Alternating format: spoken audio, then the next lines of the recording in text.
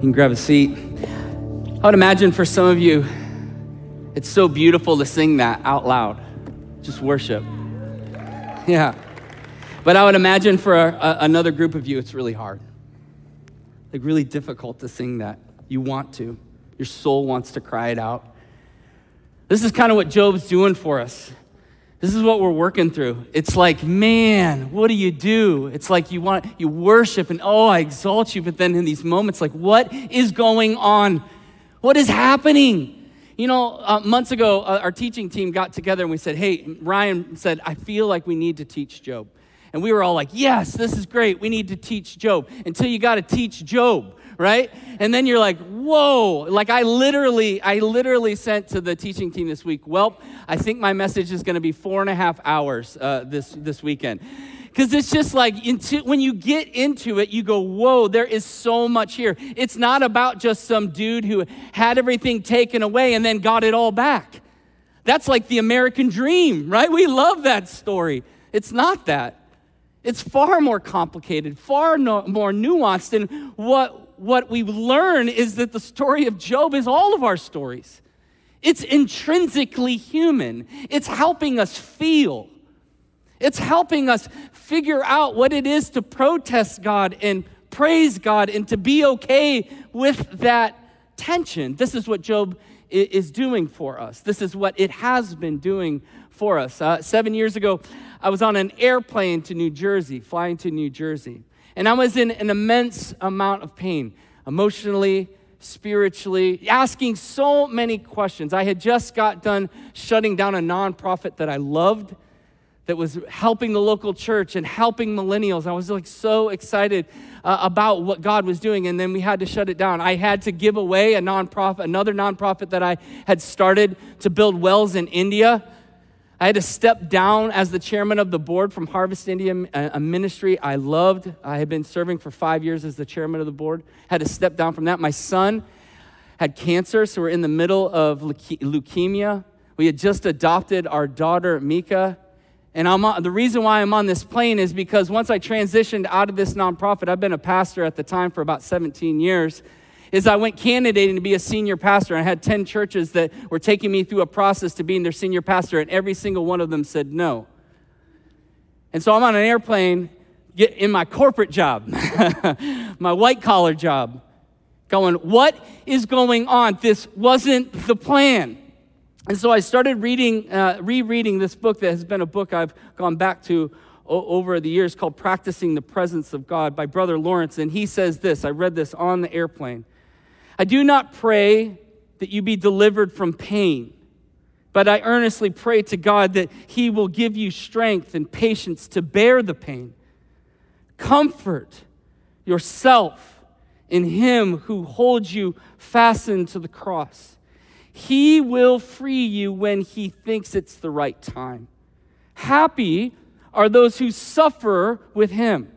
Accustom yourself to suffer in this manner. Seek strength from him to endure the pain for as long as he thinks necessary. And I just started weeping. How many of you have ever had a hot cry in a public place? Raise your hand. Come on, proud.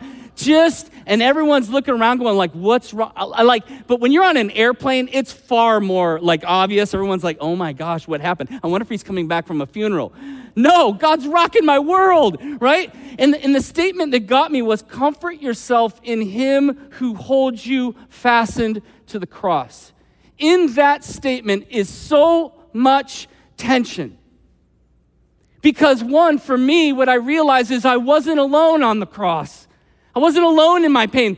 God's hand was holding me there. It wasn't my circumstances. It wasn't Satan. It's God who's allowing me to go through it. But then on the other side of that, stop it, God. Stop it. Like, I don't like this. It's uncomfortable. Make it go away. And I'm in the midst and I'm just weeping because I believe the truth and I'm feeling the tension, but I actually find myself worshiping. Starting to find my soul regain a footing that it had been lost. Isaiah 41:10 says this, fear not. Everybody look here. Fear not. Fear not. Fear not. Why? For I am with you. Hey, listen, do not be dismayed. Eyes up here. Don't be dismayed. Don't be dismayed. Why? Because I am your God. What will God do? I will strengthen you. I will help you. I will uphold you with my righteous right hand. This is what we're learning in the book of Job. This is what we're learning in life right now. I mean, in Job chapter 1, Job comes swinging out the gates. He's a righteous man right out the bat. It says, this dude is righteous. He's got a fish on his car, right? Like he volunteers at the soup kitchen. Like he helps the homeless, right? He takes in widows and orphans, and he's generous. He's the best tither at the church. Glory be to God, right? We're like, we need to put this guy on the elder board. He's the best, right? He's such a good dude. Everyone's like, who do we go to for counsel? Go to Job. He's super righteous. This is Job. And then all of a sudden there's this heavenly throne room scene, and it starts to spin us out a second, because wait a second, Satan's come to God. Wait, well, no, that doesn't work that way. Well, that comes into conflict with my theology. Well, that doesn't work, and so we want to throw that part away. This is why a lot of people don't teach it. Because all of a sudden Satan is giving a report to God about what's happening. He's like, there's no one good. And he's like, here's the crazy. Have you considered my servant Job? Like, first off, that's like a high five to Job. God just gave you a recommendation on righteousness. Like, that's huge. And then all of a sudden you're like, wait a second. He just released Satan to get after Job. Wait, no, that doesn't work for me. Now I'm in immense amount of tension again. And then all of a sudden these friends come along, right? Because Job has lost his health, he's lost his wealth, he's lost his family, and he's desolate. And you have these friends, which I find so interesting in Scripture. They call them friends or comforters, because they're neither one of those things. They're like the worst friends ever, right? They're like the friends who are like, you're probably a sinner. That's probably why all this is happening to you, right? You ever have people in your life that are like that? Right? You ever have people who just say stupid stuff? Like for a woman who has just had a baby, right? And you go up and you go, boy, you look tired. Like you want to go, well, you look fat. No, you don't. No, you would never say that out loud, right? You would never say that out loud, but you think it in your head. Don't play like you're some good Christians, right? You know you think those awful thoughts, like go jump off a cliff, right? Right? Those people drive you nuts. This is Job's comforters. They're just coming to him in the midst of his despair and his hurt and his disillusionment, and they're like, you're probably doing something really bad, and that's why God's against you. And Job's like trying to say, like, no, you vindicate me. I'm trying to vindicate myself. I'm like, no, that's not what's going on. That's not what's happening. And in chapter 28, which is where Mark took us last week, is he starts talking about wisdom, and wisdom is the fear of God. Like Job gets that. He understands that. But then in chapters 29 to 31, he continues back in this loop that he keeps going to, which is like, God, bring me before some holy divine courtroom, and I will plead my case that I am righteous and don't deserve what's been given to me. I don't deserve it. You ever felt that way? God, yeah, I did some good stuff, God. I don't deserve this bad stuff. So I need some court in which I present myself to you and you make it right. And then what we have in verse 32 is a guy that doesn't get a lot of press. His name is Elihu, and he should get a lot of press. Because it's this very transitional voice. He's another one of the friends, but he's the youngest. And he kind of, like in honor, stands back. And he's like listening to everybody. He actually says that. I haven't said anything. I've remained quiet. He's the youngest. And he's sitting back and he's in quiet. But he actually gets more uninterrupted speeches than any of the other friends. He gets 4 of them and does not get interrupted. In fact, he's actually transitioning us into when God speaks. So he's incredibly important to the narrative that we learn in Job. And what he does is he engages with Job far more intentionally than all the friends. He's actually listening. And he's repeating back to Job. By the way, if you're in counseling, like this is the best thing to do. If your counselor goes, it sounds like you're saying, or even if you're with a friend, it sounds like you're saying this. It sounds like you're going through this. This is what Elihu is doing. He is kind of repeating back to Job what Job's is going on. And he doesn't always get it right. And I love this one commentator. He said this, that Elihu has the almost right wisdom. He's almost right. But he starts putting words in Job's mouth. He continues to say to Job, you keep saying you're sinless and you're not sinless. And Job's like, I never said that. You ever have somebody put words in your mouth? You're like, da, da, da, da, da, da. Like if you want to take me to a 10, just go ahead and accuse me of something I didn't do. You know what I'm saying? Like put words in my mouth. Mom, my wife goes like, no, that's what you meant. It's like, no, that's not what I meant. Like, don't say that, right? This is what the Elihu keeps doing is he puts words, he adds into his own idea of what he believes Job's struggling with, which he's saying, Job, you're saying you're sinless. Job's like, no, I'm not. But then he's right. Elihu is right in the fact that he's presenting some things that Job has wrong, that the friends have wrong. And he's angry. It actually says in the first few verses that he's angry. He's really, really angry. He's angry at the friends, right? It says he burned with anger at Job's 3 friends because they found no answer, although they had declared Job to be wrong. He's like, you just abandoned him. You presented your case, you got up all in his business, and then you just went, well, I guess it's not going to work out, and you walked away. And he's deeply frustrated by that. First off, he's like, what about bearing each other's burdens, right? We're like, well, if it doesn't work out, I guess it's not that big a deal. Like Elihu is deeply, deeply angry about that, concerned about that. I think we do that a lot. I think we throw in our comments and then we bolt when it doesn't work out the way we want. He's like, that's not good friendship. That's not helpful. But he's also angry at Job. And he says here is that he burns with anger against Job because he justified himself rather than God. This is what Elihu is angry about. This is what he's going to spend the next few chapters trying to help Job unpack, trying to help you and I unpack. Job demanded that God justify him. Here's this really interesting passage that we all love. We love this passage. It's Job 13:15. It looks good on a coffee mug, on a bumper sticker. It's awesome. And it's like, listen, though he slay me, I will hope in him. And we love that. And we stop right there. We go, yes, he got it. Job's figuring it out. He got it. Except you got to continue on in the verse. And the verse says, yet, I will argue my ways to his face. No, stop. Just stop with that first part. We're like, no, when I'm going through persecution, when I'm going through difficulty, when I'm going through pain, I have hope that you are who you say you are and you will do what you say you will do. But Job's going, but no, I want to go before God and go, look, I'm righteous. And we want to do the same thing. I want to prove my case to God.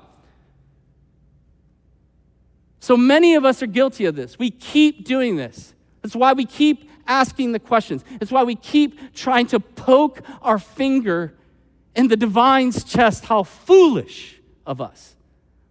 This is why Elihu is angry. Because Job is essentially criticizing God for how he's running things.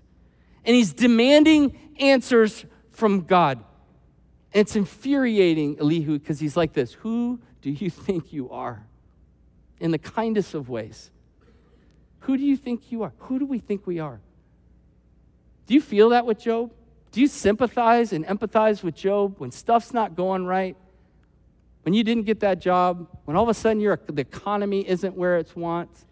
When certain political things are coming up? When there's insurrections? You kind of go like, God, you got to give an account for this. We start trying to figure this whole thing out. Why? Because we hate tension. We hate it. And we're always trying to solve it. And what Elihu is doing is he's starting to realign Job and the friends. I hate working out. How many of you hate working out? Just raise your hand. You hate working out. It's the worst thing in the whole world. People always tell me, but once you do it, you'll feel better once you get home. No, never. I never feel that way. I'm never like, I'm so glad I did that. I never feel that way. And part of the reason why I don't like it, I don't like walking into the gym and some 12-year-old is squatting twice what I can squat. Like, send me to the geriatrics gym. I'm in for that gym, right? I want to get after that gym, but I don't like walking in. So I decided to do CrossFit because I found out that's what strong people do. So I go to CrossFit and I got to prove myself. So I did this thing called a snatch or something. I don't know what it's called. They have names for everything, right? And there's timers. And I did a snatch and my back went snatch. It went snap, right? And so I couldn't do that, so I go to the physical therapist, and I sit down, and he's kind of evaluating my body, and he goes, you have the body of a 70-year-old. Like, you have been very, very unkind to your body. And I'm like, I agree. I have not stretched a day in my life. I played sports my whole life. I think stretching is stupid, right? I think it's what a waste of time. Let's get to the task that we're supposed to get after, right? Stretch? I'm going to spend 15 minutes stretching? No. I'll stretch when I go do the thing I want to go do, right? It's kind of like, I get water. It just happens to be in my coffee, all right?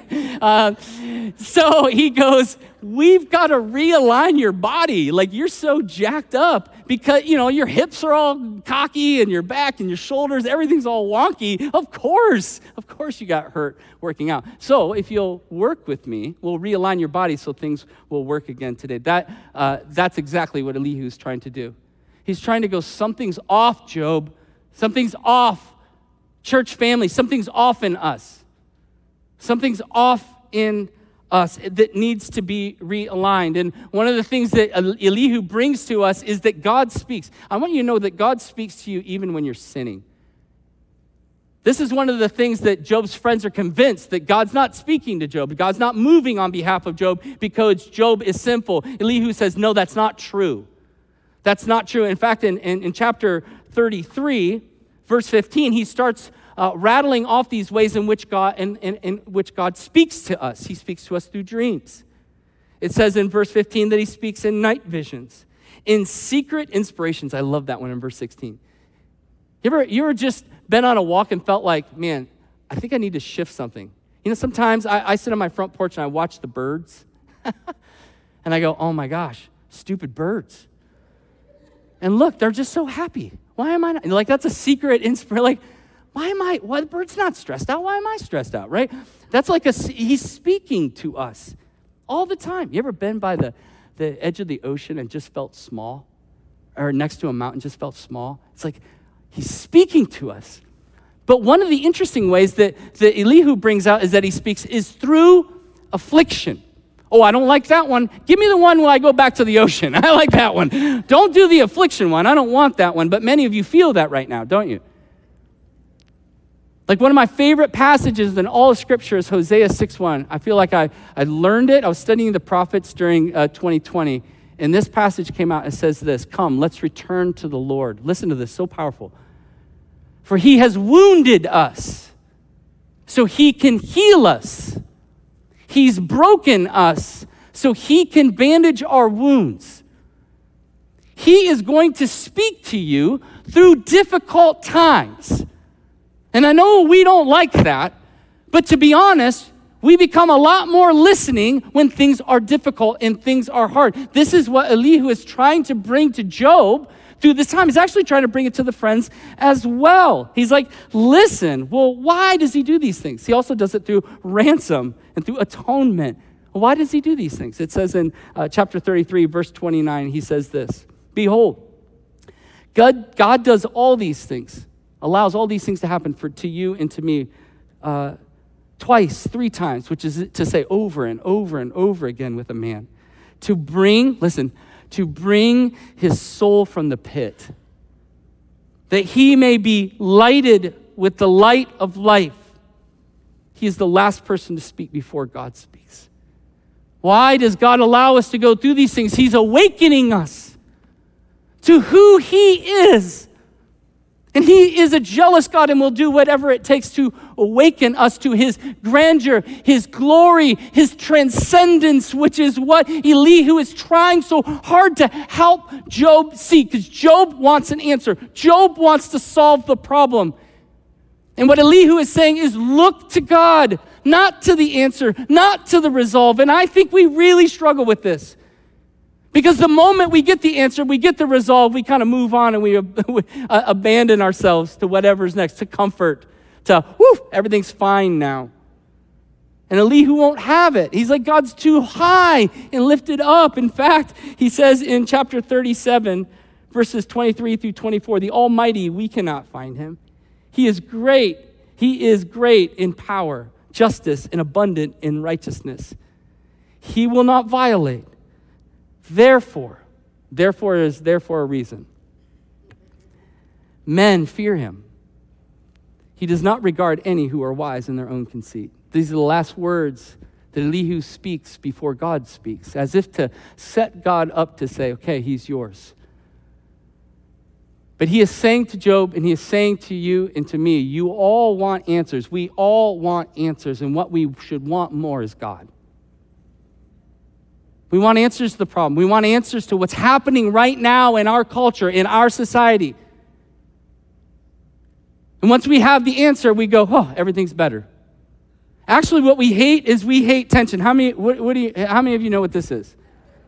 Rubber band. How many of you have one of those in your hand? Okay. This is actually called, and go ahead, you can have that rubber band in your hand right now. This is actually called a strength band. Why is it called a strength band? Is it called a strength band because you just do this with it? No, it's called a strength band because you have to actually stretch it out. So you can even stretch out your rubber band if you want. Now I'm going to preach the rest of the message just like this. What do you think about that? Can I just tell you, this is what most of you feel like? Most of us feel like? COVID, racial conflicts, political changes. I can't take it anymore, God. Solve it. I want to go back here where everything's fine. And I can just relax and we can live in the greatest country in the whole wide world. Wealth and prosperity. My 401k is up and to the right and I can finally start that Airbnb business that I wanted to. But this right here is not going to work for me, God. This is not going to work for me. I don't like being in this place. But guess what happens when we're in this place? We have to trust something. Tension is what puts us into a place that we have to have faith. Faith in something other than our circumstances. Because here we get lazy. If you remember the word that God gave the Israelites as they were about to head into the promised land, do not forget from whence you came. God's concern was once they got in the promised land, they'd stop worshiping him. They'd stop praising him. They would forget that he provided manna for them every single day. A cloud by day, a fire by night, that he rescued them, that he had water shoot out of a rock. They were in tension. But when they got to the promised land, what happened? Everything's fine now. Now I can relax. There's something I think is so important to bring out here, and it's this. It's that God is not interested in solving the tension. He's not, in fact, he invites us into the tension. He's the one who does it. He invites us into the tension, not the solution. Isn't that interesting? He invites Job into the tension and does not solve with a solution.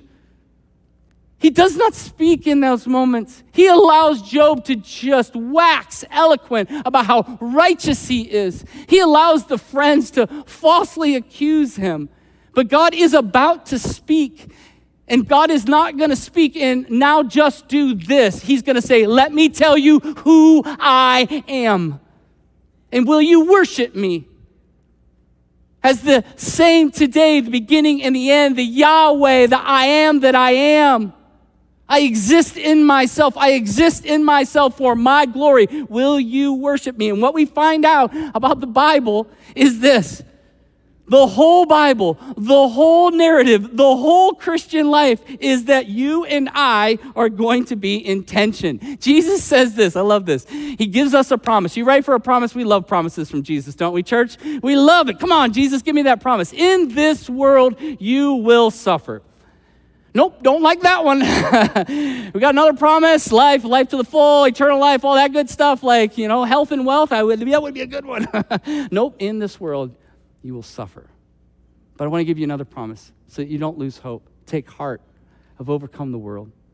And what we start reading in the Bible, what we start finding is there's just stories of tension. Noah. Think about Noah. God's like, build a boat. Noah's like, what's a boat, right? He's like, there's going to be a flood. He's like, what's a flood, right? He's like, perfect, go do it. I don't know what that means. And everyone's criticizing him and making fun of him for hundreds of years as he's like, what is this? I don't know. God told me to do it, right? Puts him in tension. He puts him in unbelievable tension. Abraham is waiting for the promised son, Isaac. finally gets Isaac, right? And he's like falling in love with this kid. Oh, God, you're so good. And God's like, I want you to sacrifice him. Well, wait a second, God, that's not the plan. That's not how it works. Nope, I want you to sacrifice him because I don't want you to put anybody before me. So Abraham walks up that mountain, lays his son on that altar. Tension. Joseph gets sold into captivity. He goes to Potiphar's wife. Potiphar's wife comes on to him. He's like, whoa, girl, I don't play like that, all right? And she falsely accuses him. He gets arrested. Whoa, God, that's not the plan. I did the right thing. Like the right thing is Potiphar's wife, like, listen, you need to go to counseling, girl. You got some stuff from your past. We got to deal with that, okay? But that's not what happens. He gets thrown in prison, and then he goes in prison. He starts helping some dudes, and they forget about him. He's just in prison going, what is happening right now? What is happening is his intention. Will you be faithful to follow after me and worship me in the midst of tension? Daniel, Shadrach, Meshach, and Abednego faithfully serve Yahweh. What happens? End up in fire. End up in a lion's den. What? A lion's den?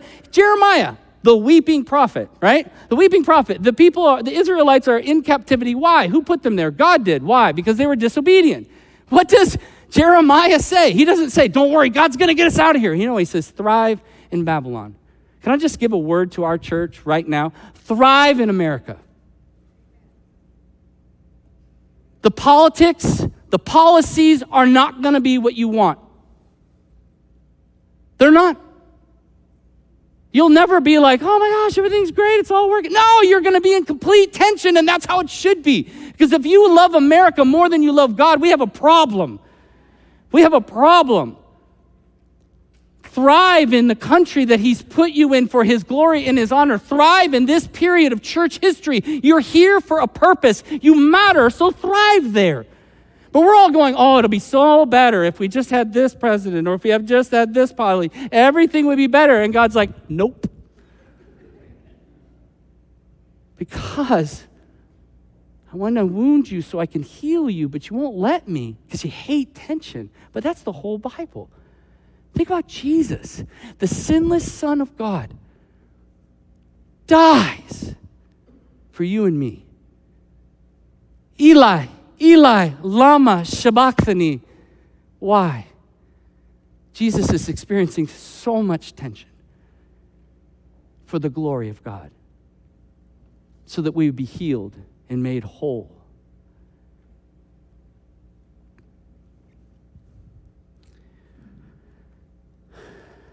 So what do we do? I think that's a big question a lot of people have. Like, okay, we're pragmatic people. Like, Elihu's telling us stuff, Job's telling us stuff, friends are telling us stuff. What do we do here? Psalms 13 is this really beautiful psalm, and I would encourage you to read it. But what Psalms 13 brings out is this example of David. And Job does this, so I want you to know this is really, really important. I think we all need to learn to protest God. You're like, I don't like that. But the Bible, David is a man after God's own heart, and he protests God.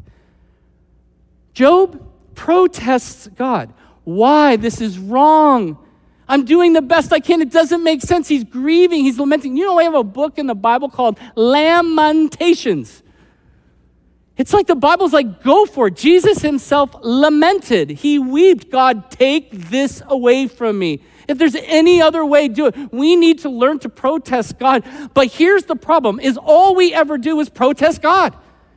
And what David does in the second half of that Psalms in Psalm 13 is he learns to praise. This is what Elihu is trying to help Job.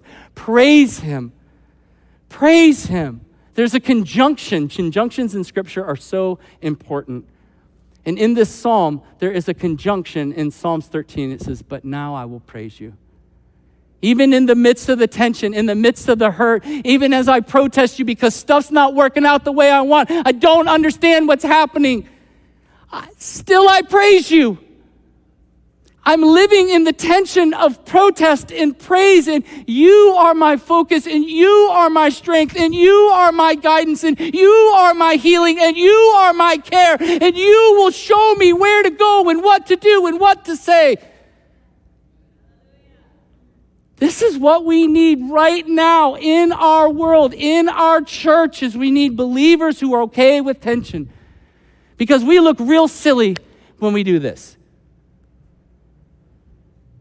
Jesus was okay with it. Job is learning to be okay with it. We have this staff member. She used to work here at Living Streams. Her name's Morgan. I know, she's awesome. Some of you love Morgan. That's great.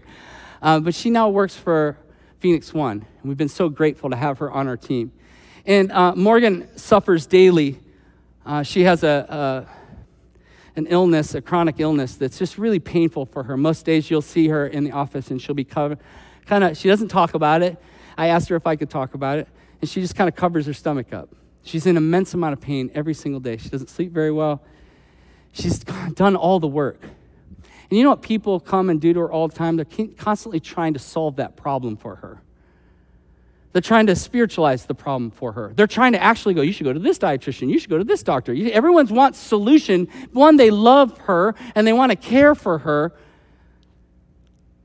But she said something to me this week that I thought was so beautiful.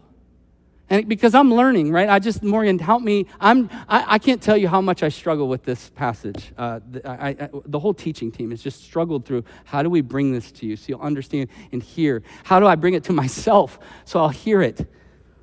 And Morgan said this. She said, the healing for me was finding the Lord in the suffering. I want you to hear that. That's strong. The healing for me was not taking away the pain and the hurt. While I want that, I pray for that, I desire that, the healing for her is that she finds the Lord in her suffering. I wonder if that might be a part of your focus. I wonder if that might be a shift in the way you think about things. That actually the healing is finding the Lord in the suffering. Finding him there. This is what Elihu is trying to help Job understand. And God is about to come in and declare who he is and remind Job, don't forget who I am. Don't forget who I am. Worship me. Comfort yourself. Listen, comfort yourself in him who holds you to the cross. Comfort yourself there.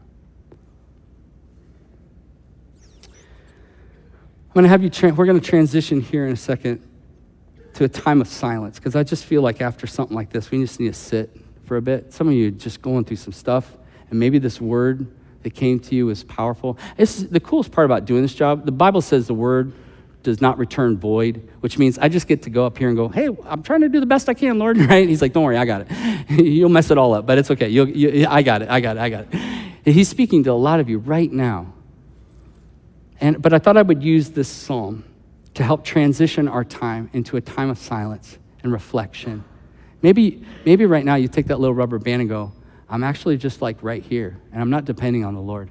Maybe you just stretch it out and go, Lord, I need to lean into that suffering. Lord, I need to learn to worship you. Lord, I don't know if, Lord, I've actually protested you. Psalms 121 says this, I lift my eyes up to the hills. From where does my help come from? My help comes from the Lord who makes heaven and earth. He will not let your foot be moved. He who keeps you will not slumber. Behold, he who keeps Israel will neither slumber nor sleep. The Lord is your keeper. The Lord is your shade on your right hand. The sun will not strike you by day, nor the moon by night. The Lord will keep you from all evil. He will keep your life. The Lord will keep your going out, and your coming in from this time forth and forevermore. Father God, I pray that in this time of silence, that you would speak. We know you speak loudest in the quiet. Direct our hearts. We offer this time to you, our sanctuaries of our souls, that you would speak. Your servants are listening. Speak to us, Heavenly Father.